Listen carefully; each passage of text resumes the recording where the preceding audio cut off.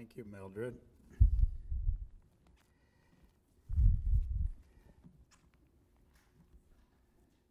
That was tremendous.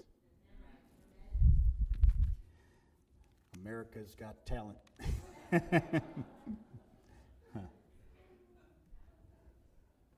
Even if we import it from Uganda.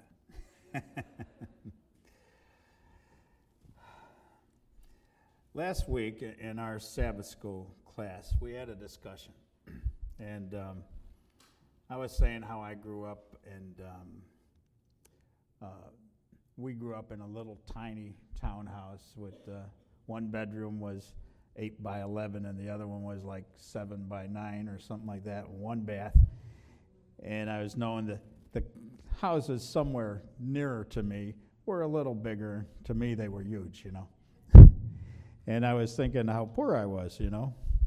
And then just in our little class of just a handful of people, 2 of them grew up where they had to go outside to the latrine. And so I'm thinking, I found out that I was rich when I thought I was poor. So let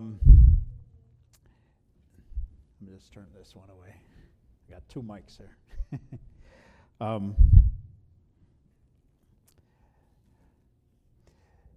Then this week, the week that I was starting to prepare this, I got International Children's Care sends a monthly newsletter to those who support some orphans, you know.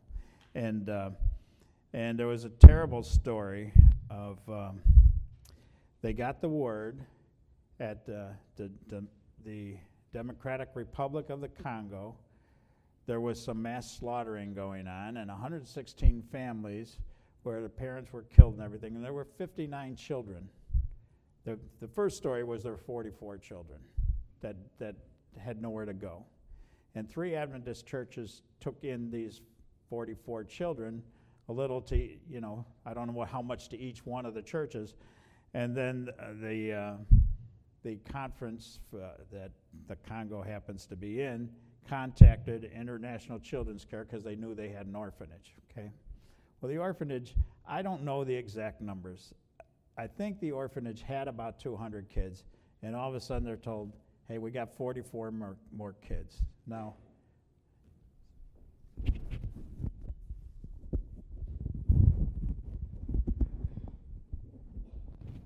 can switch to this if I need to. I'm okay? All right. So the orphanage gets a call and say, hey, can you take these kids in, you know? And these orphanages are supported by donors, you know. So if you support a child, it's like $30 a month or something like that. And so they have donors for every one of the children they have, but all of a sudden they're getting 44 more. And I started thinking about how poor I thought I was. These kids, their parents are killed. They're little young kids, and they're hiding in the basement of a church because they're afraid that these same soldiers or rebels will come to kill them too. And it's an amazing thing when you start seeing what's going on in the rest of the world, that nobody in America can claim they're poor, even though I thought I was. I was rich beyond measure when you compare the rest of the world. I highly recommend that you read the insert, Patricia Williams with the island of Khosrae. Same thing. When you see what the rest of the world has, you can't help but know that God is speaking to you to help.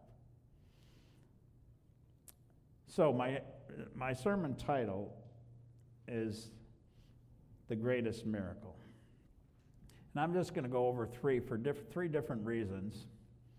First one is in Luke 7, but you'll notice that I'm technology deficient. So you will not see slides, so I'm asking you to open your Bibles. And for this half hour, if you're using your palm-held Bible, your iPhone or whatever it might be, please don't be distracted by texts, For 30 minutes, whoever texts you can wait for an answer. So if we turn to Luke 7, verse 2 to 9.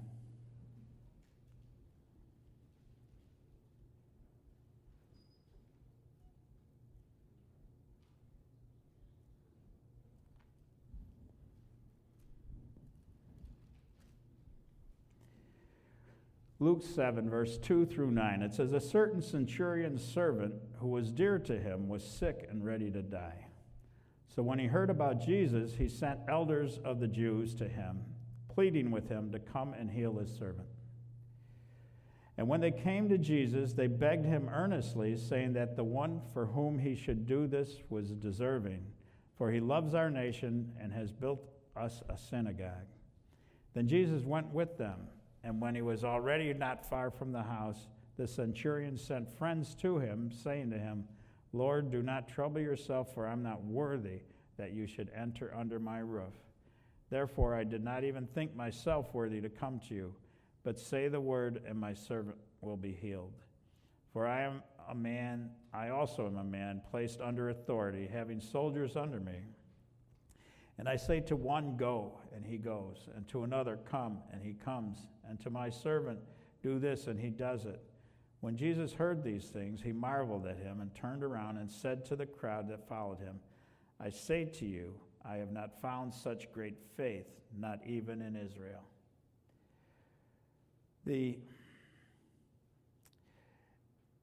Jesus is reaching out to perform a miracle for a non-Israelite, Roman centurion servant, and he heals him.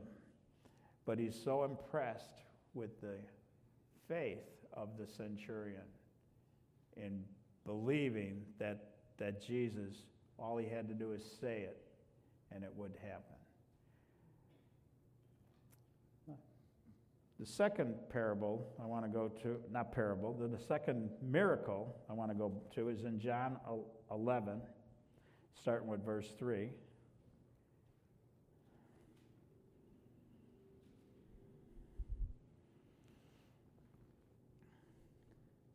I'm going to start with John 11, verse 3 through 6. It says, "Therefore the sisters sent to him," Lazarus was sick, they got word. "The sisters sent to him, saying, 'Lord, behold, he whom you love is sick.' And when Jesus heard that, he said, 'This sickness is not unto death, but for the glory of God, that the Son of God may be glorified through it.' Now Jesus loved Martha and her sister and Lazarus. So when he heard that he was sick, he stayed 2 more days in the place where he was." They must have been perplexed. He's with the disciples. They're out of town.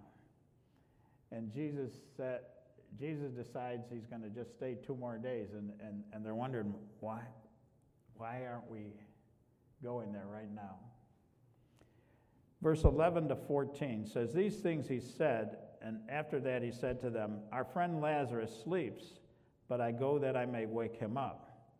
Then his disciples said, 'Lord, if he sleeps, he will get well.'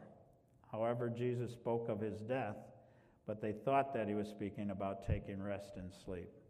Then Jesus said to them plainly, 'Lazarus is dead.'"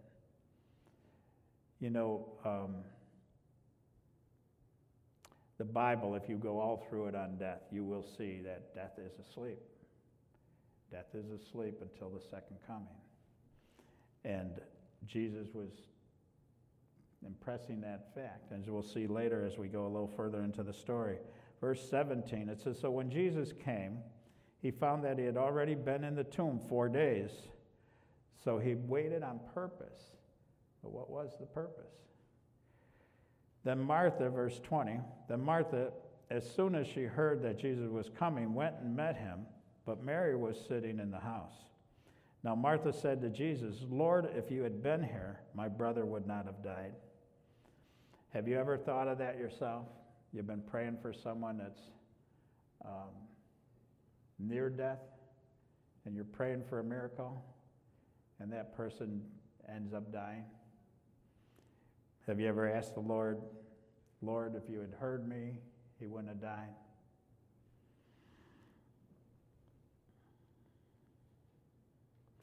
Verse 23 to 27. Jesus said to her, "Your brother will rise again." Martha said to him, "I know that he will rise again in the resurrection at the last day." You see, Lazarus, Martha, and Mary were close with Jesus. He stayed at their house often when he was in this town. And they understood that death is but a sleep and that you rise at the second coming. Jesus said to her, "I am the resurrection and the life. He who believes in me, though he may die, he shall live. And whoever lives and believes in me shall never die. Do you believe this?" She said to him, "Yes, Lord, I believe that you are the Christ, the Son of God, who has come to the world." So then she gets the message into Mary that, hey, Jesus is here. So Mary comes, and then Mary says the same thing that Martha said.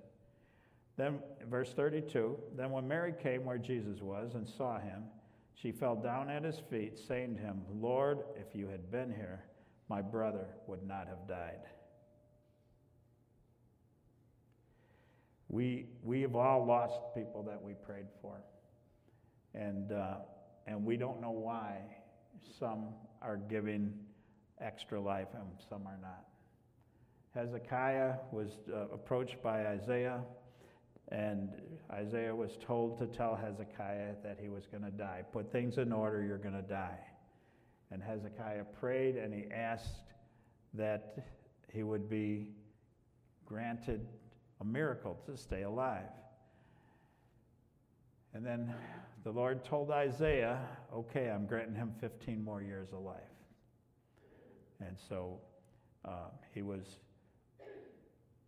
given these 15 more years of life when he prayed. So why does the Lord heal some and not others? Why, when Paul, we don't even know what he had something, some kind of physical ailment, and he prayed, and the Lord just said, "My grace is sufficient for thee." And so I'll continue. Verse 37 now. And some of them said, "Could not this man who opened the eyes of the blind also have kept this man from dying?" So people are starting to doubt Christ. Verse 39, Jesus said, "Take away the stone." Martha, the sister of him who was dead, said to him, "Lord, by this time there is a stench, for he has been dead 4 days." Jesus said to her, "Did I not say to you that if you would believe, you would see the glory of God?" We're told that anything man can do, God wants that man to do. That's why I'm going to go back to both Kozre and the Congo. You could say, God, just fix it all, right? How does God fix it all? Through us, through people who call themselves Christians. But what we can't do, he takes care of.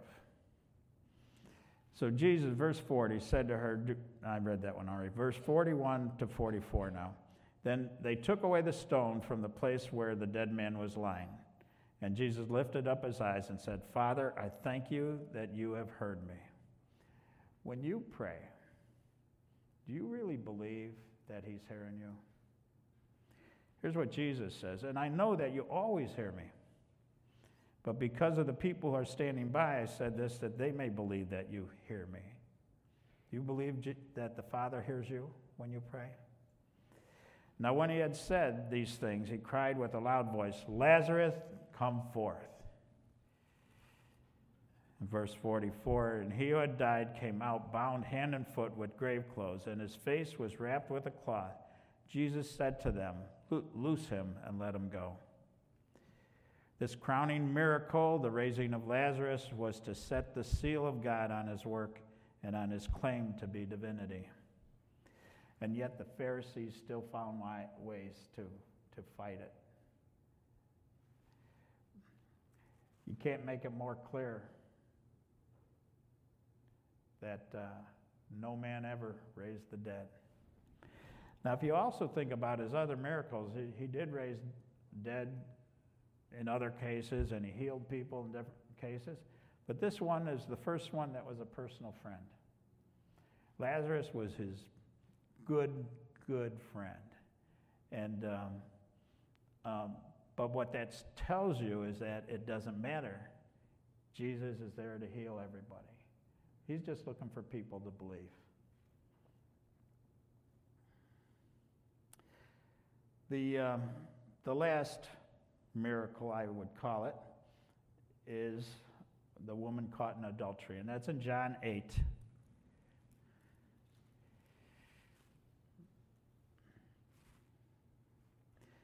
And Nancy read it already, but I'm going to read it again. John 8, verse 3 through 11. It says, Then the scribes and Pharisees brought to him a woman caught in adultery. Have you noticed they didn't bring the man? Actually, the man might be one of them coming to try to get the woman stoned. So the scribes and Pharisees brought to him a woman caught in adultery, and when they had set her in the midst, they said to him, Teacher, this woman was caught in adultery in the very act. Now Moses in the law commanded us that such should be stoned, but what do you say? This they said, testing him, that they might have something of which to accuse him. But Jesus stooped down and wrote on the ground with his finger as though he did not hear. He just started writing into the sand, and we believe that he was writing some of the sins of those standing around him, ready to stone the woman caught. So when they continued asking him, he raised himself up and said to them, He who is without sin among you, let him throw the stone at her first. We know the only man who ever lived without sin was Jesus. And when we're condemning someone else, sometimes it's for something we have done ourselves even. You see that in politics all the time. I'll stay out of that.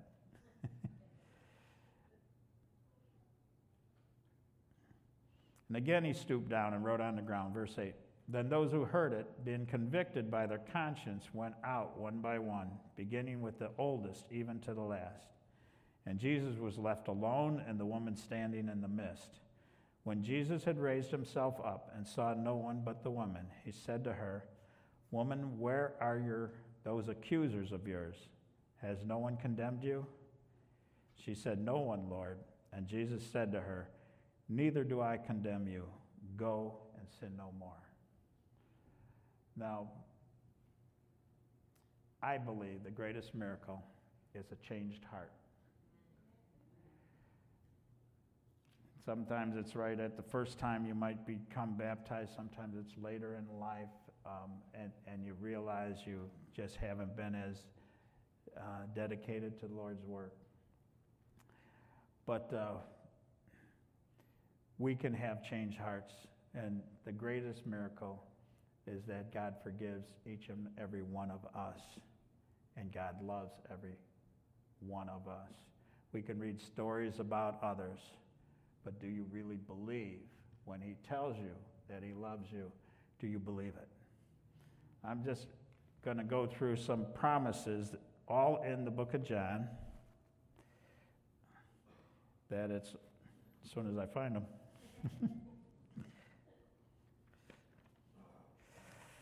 All right, so first, let's look at John 3, 16 to 18. So you're not going to have to be jumping from one book to another, and I'm going to go in numerical order, so it'll always go on to the next one. John 3, everybody knows John 3, 16 to 16 mostly, but I'm going to read through 18.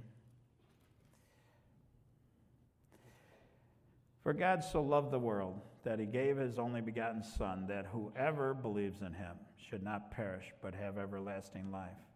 For God did not send his Son into the world to condemn the world, but that the world through him might be saved.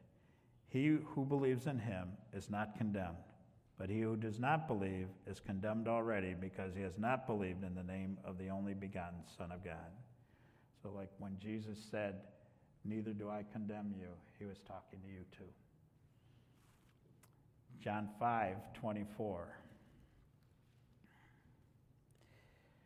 Most assuredly, I like that word assuredly.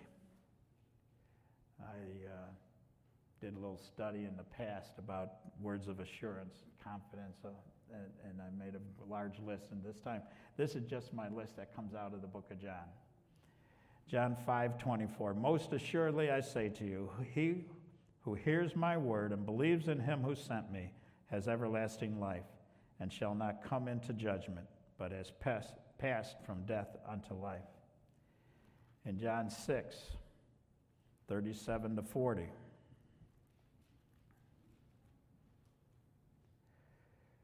All that the Father gives me will come to me, and the one who comes to me I will by no means cast out.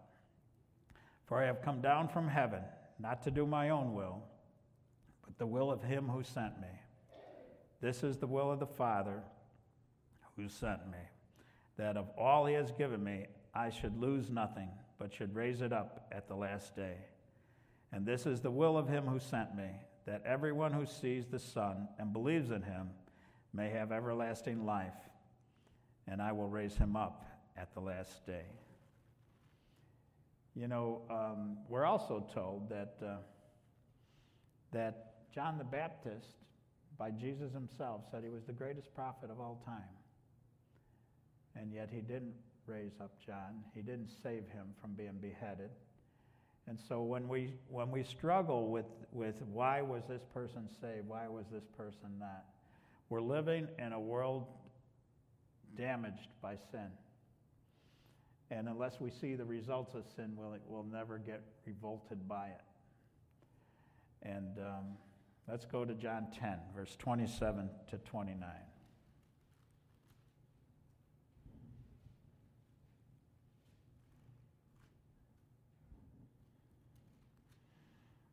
John 10, 27-29. It says, "My sheep hear my voice, and I know them, and they follow me.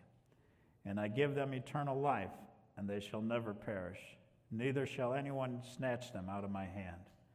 My Father who has given them to me is greater than all, and no one is able to snatch them out of my Father's hand." Now, this is not saying once saved, always saved. This is saying that it won't be Jesus that gives up on you. He still gives you the freedom of choice to walk away, because people do. But it won't be Jesus giving up on you. John 14, 1-3. You know, there's a verse in Deuteronomy that was in this week's lesson that we should take these promises and write them on our gates and on the walls.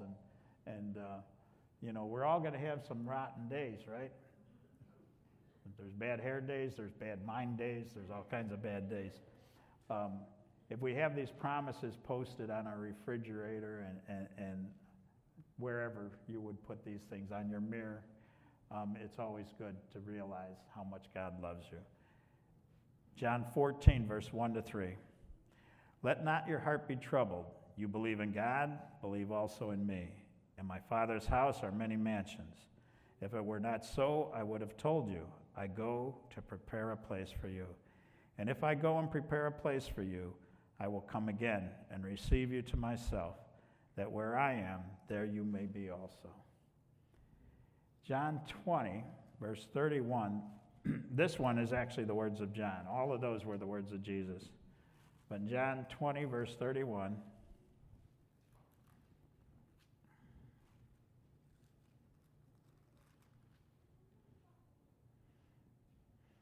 "But these are written that you may believe that Jesus is the Christ, the Son of God, and that believing you may have life in his name." Again, I believe the greatest miracle is a changed heart. When we see what Jesus has done for us, and we see, you know, I get other things in the mail. This one from the Congo really touched my heart. There's sometimes, obviously, you can't help every cause that comes along. But as Pat so well said, make sure you read that insert. Don't just toss it in your garbage, or don't just... She learned by going out to this island how poor people are, and there's got to be something we can give up to help the people of Kosrae, to help these children in the Congo. That's all Jesus is looking for, people who have the mind of Christ, the heart of Christ. Our closing song